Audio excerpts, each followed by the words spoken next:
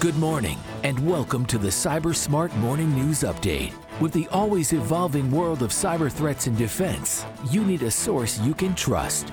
FBI retired Special Agent Darren Mott guides you through today's intricate cyber landscape and brings you the latest headlines and insights and what it means to you. Let's dive into today's cyber news. Good morning, friends. It is Friday, December 22nd, 2023. This is the CyberSmart Morning News Update, the Friday Op-Ed edition for this Friday before Christmas. And the theme of this particular episode will be the new tech that you're getting for Christmas. So this is off of a Substack article I wrote this week, posted some stuff on LinkedIn there. So you may have seen some pieces of that, or you may have heard nothing about it.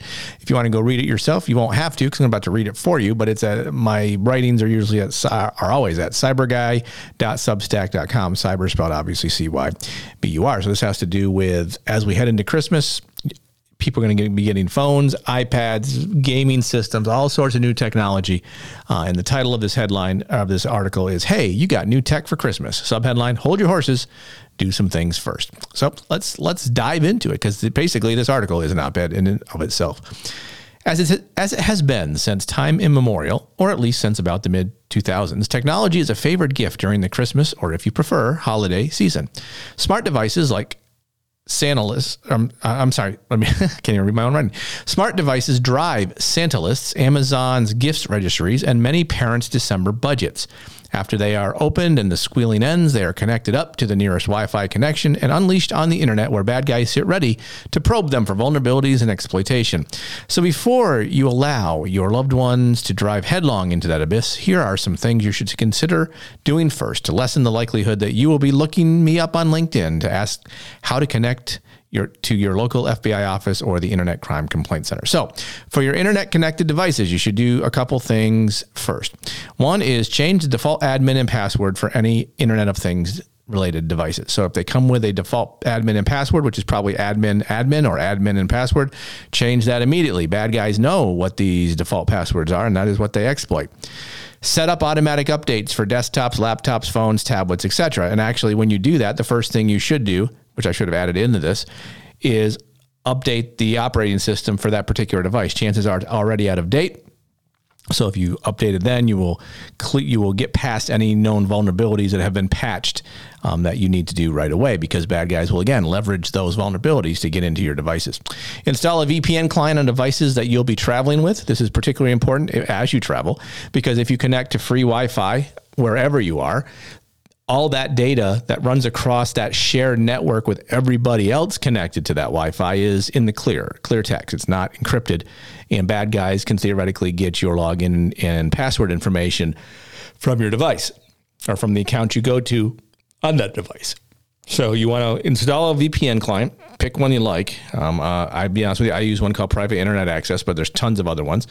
And they're fairly cheap. And once you connect to the Wi-Fi, before you do anything else, you turn on the VPN, and then your information is encrypted between your device and the router that will then go out to the internet and look for whatever it is you're looking for. So do that before you do anything else. For all new devices, use long passwords and multi-factor authentication where it's available as you set those up. So you want to turn all that stuff on, make it harder for people to get in. Obviously, biometrics on phones and tablets will be there, so they'll take your face or your fingerprint. So that's kind of set up like that, as are a lot of computers and things like that. But you want to have always long passwords and get used to doing that. Install security software on devices like computers and smartphones.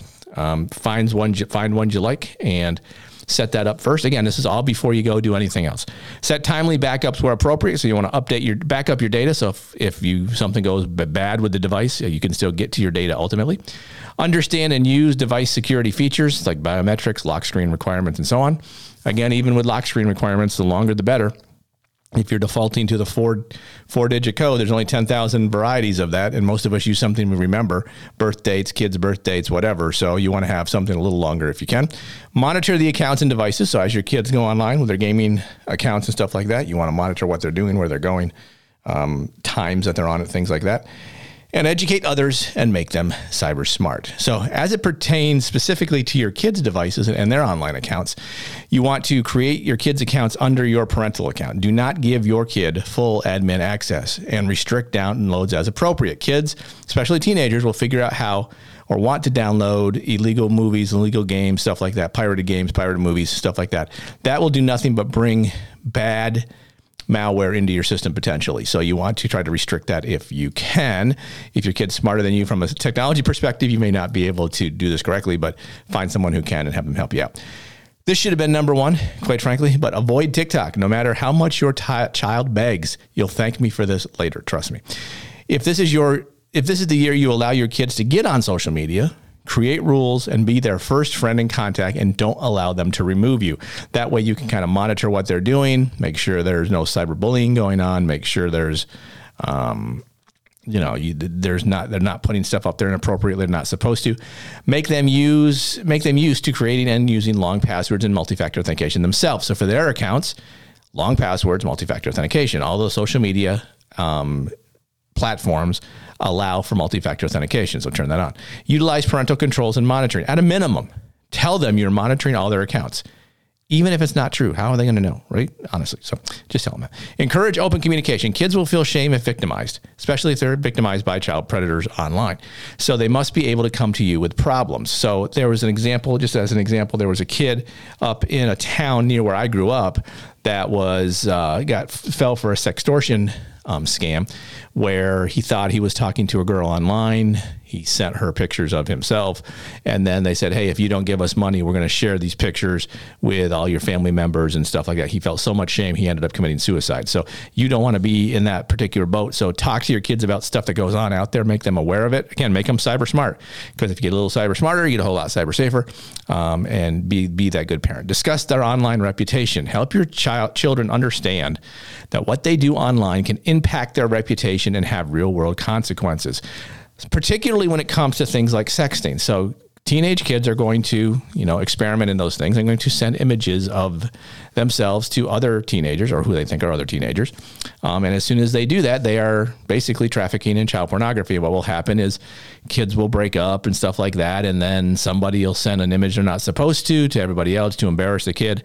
Well, if you've done that, there are some locations where they'll get charged with distribution of child pornography, and that'll stay with them for the rest of their lives. So just make them aware of the consequences.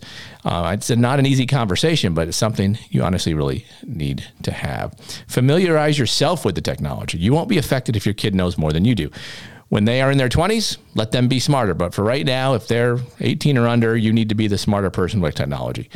Monitor, if not outright control, online purchases. These can get out of hand. They don't understand the concept of money. They don't understand how purchasing things has consequences. So you need to, again, something you need to train them on. Location sharing awareness. Teach your children about the risks associated with sharing their location online and ensure, if you can, that location sharing is off on their devices. Now, that's going to limit some app capabilities, but it's better to be safe than sorry, because my last suggestion here is be a digital parent, not a digital friend. Now, most of your kids will want, beg, and plead to be on social media. You'll probably give into it ultimately. And if you do, avoid TikTok. Let me say it again. Avoid TikTok. Contact me directly if you want to know why. That is a whole Substack article in and of itself. But if you let them have Instagram, Snapchat, or whatever, as long as it's not TikTok, again, I reiterate that, I developed a list of social media rules for my kids when they were in their teens and wanted to be on Facebook, when Facebook was such a thing with kids.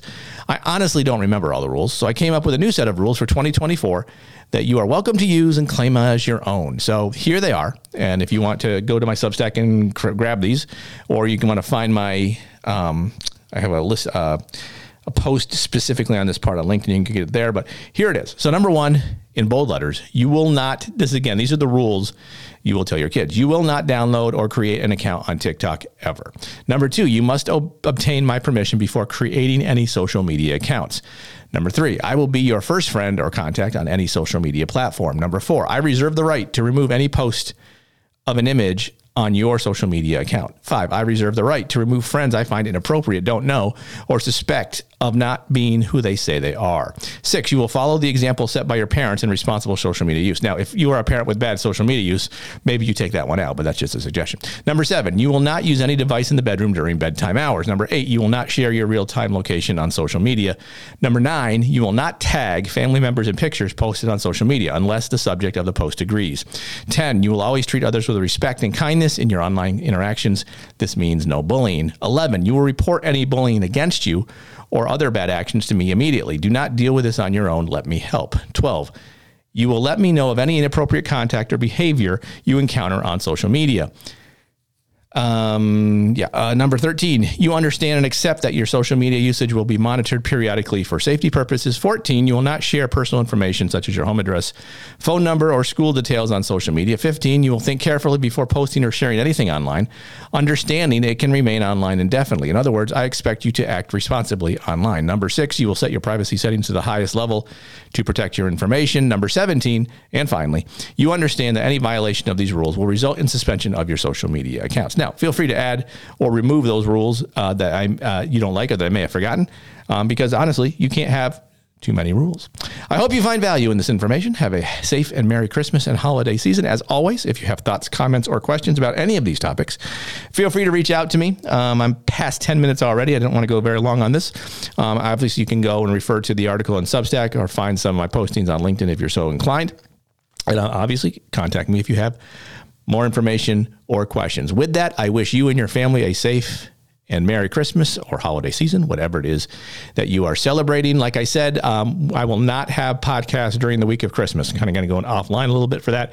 So I'll be back on probably January 1st, first day of the year. We'll have something because I'm sure there'll be plenty of cyber news to talk about then. With that, again, enjoy your weekend. Have fun. Be cyber smart, because if you're a little cyber smarter, you're a whole lot cyber safer. Have a great weekend. Cyber Smart Morning News is written and produced by Cyber Guy Productions. Feel free to email thoughts, comments, or suggestions to Darren@thecyberguy.com or follow Darren on LinkedIn at linkedin.com/in/DarrenMott. Thanks for listening.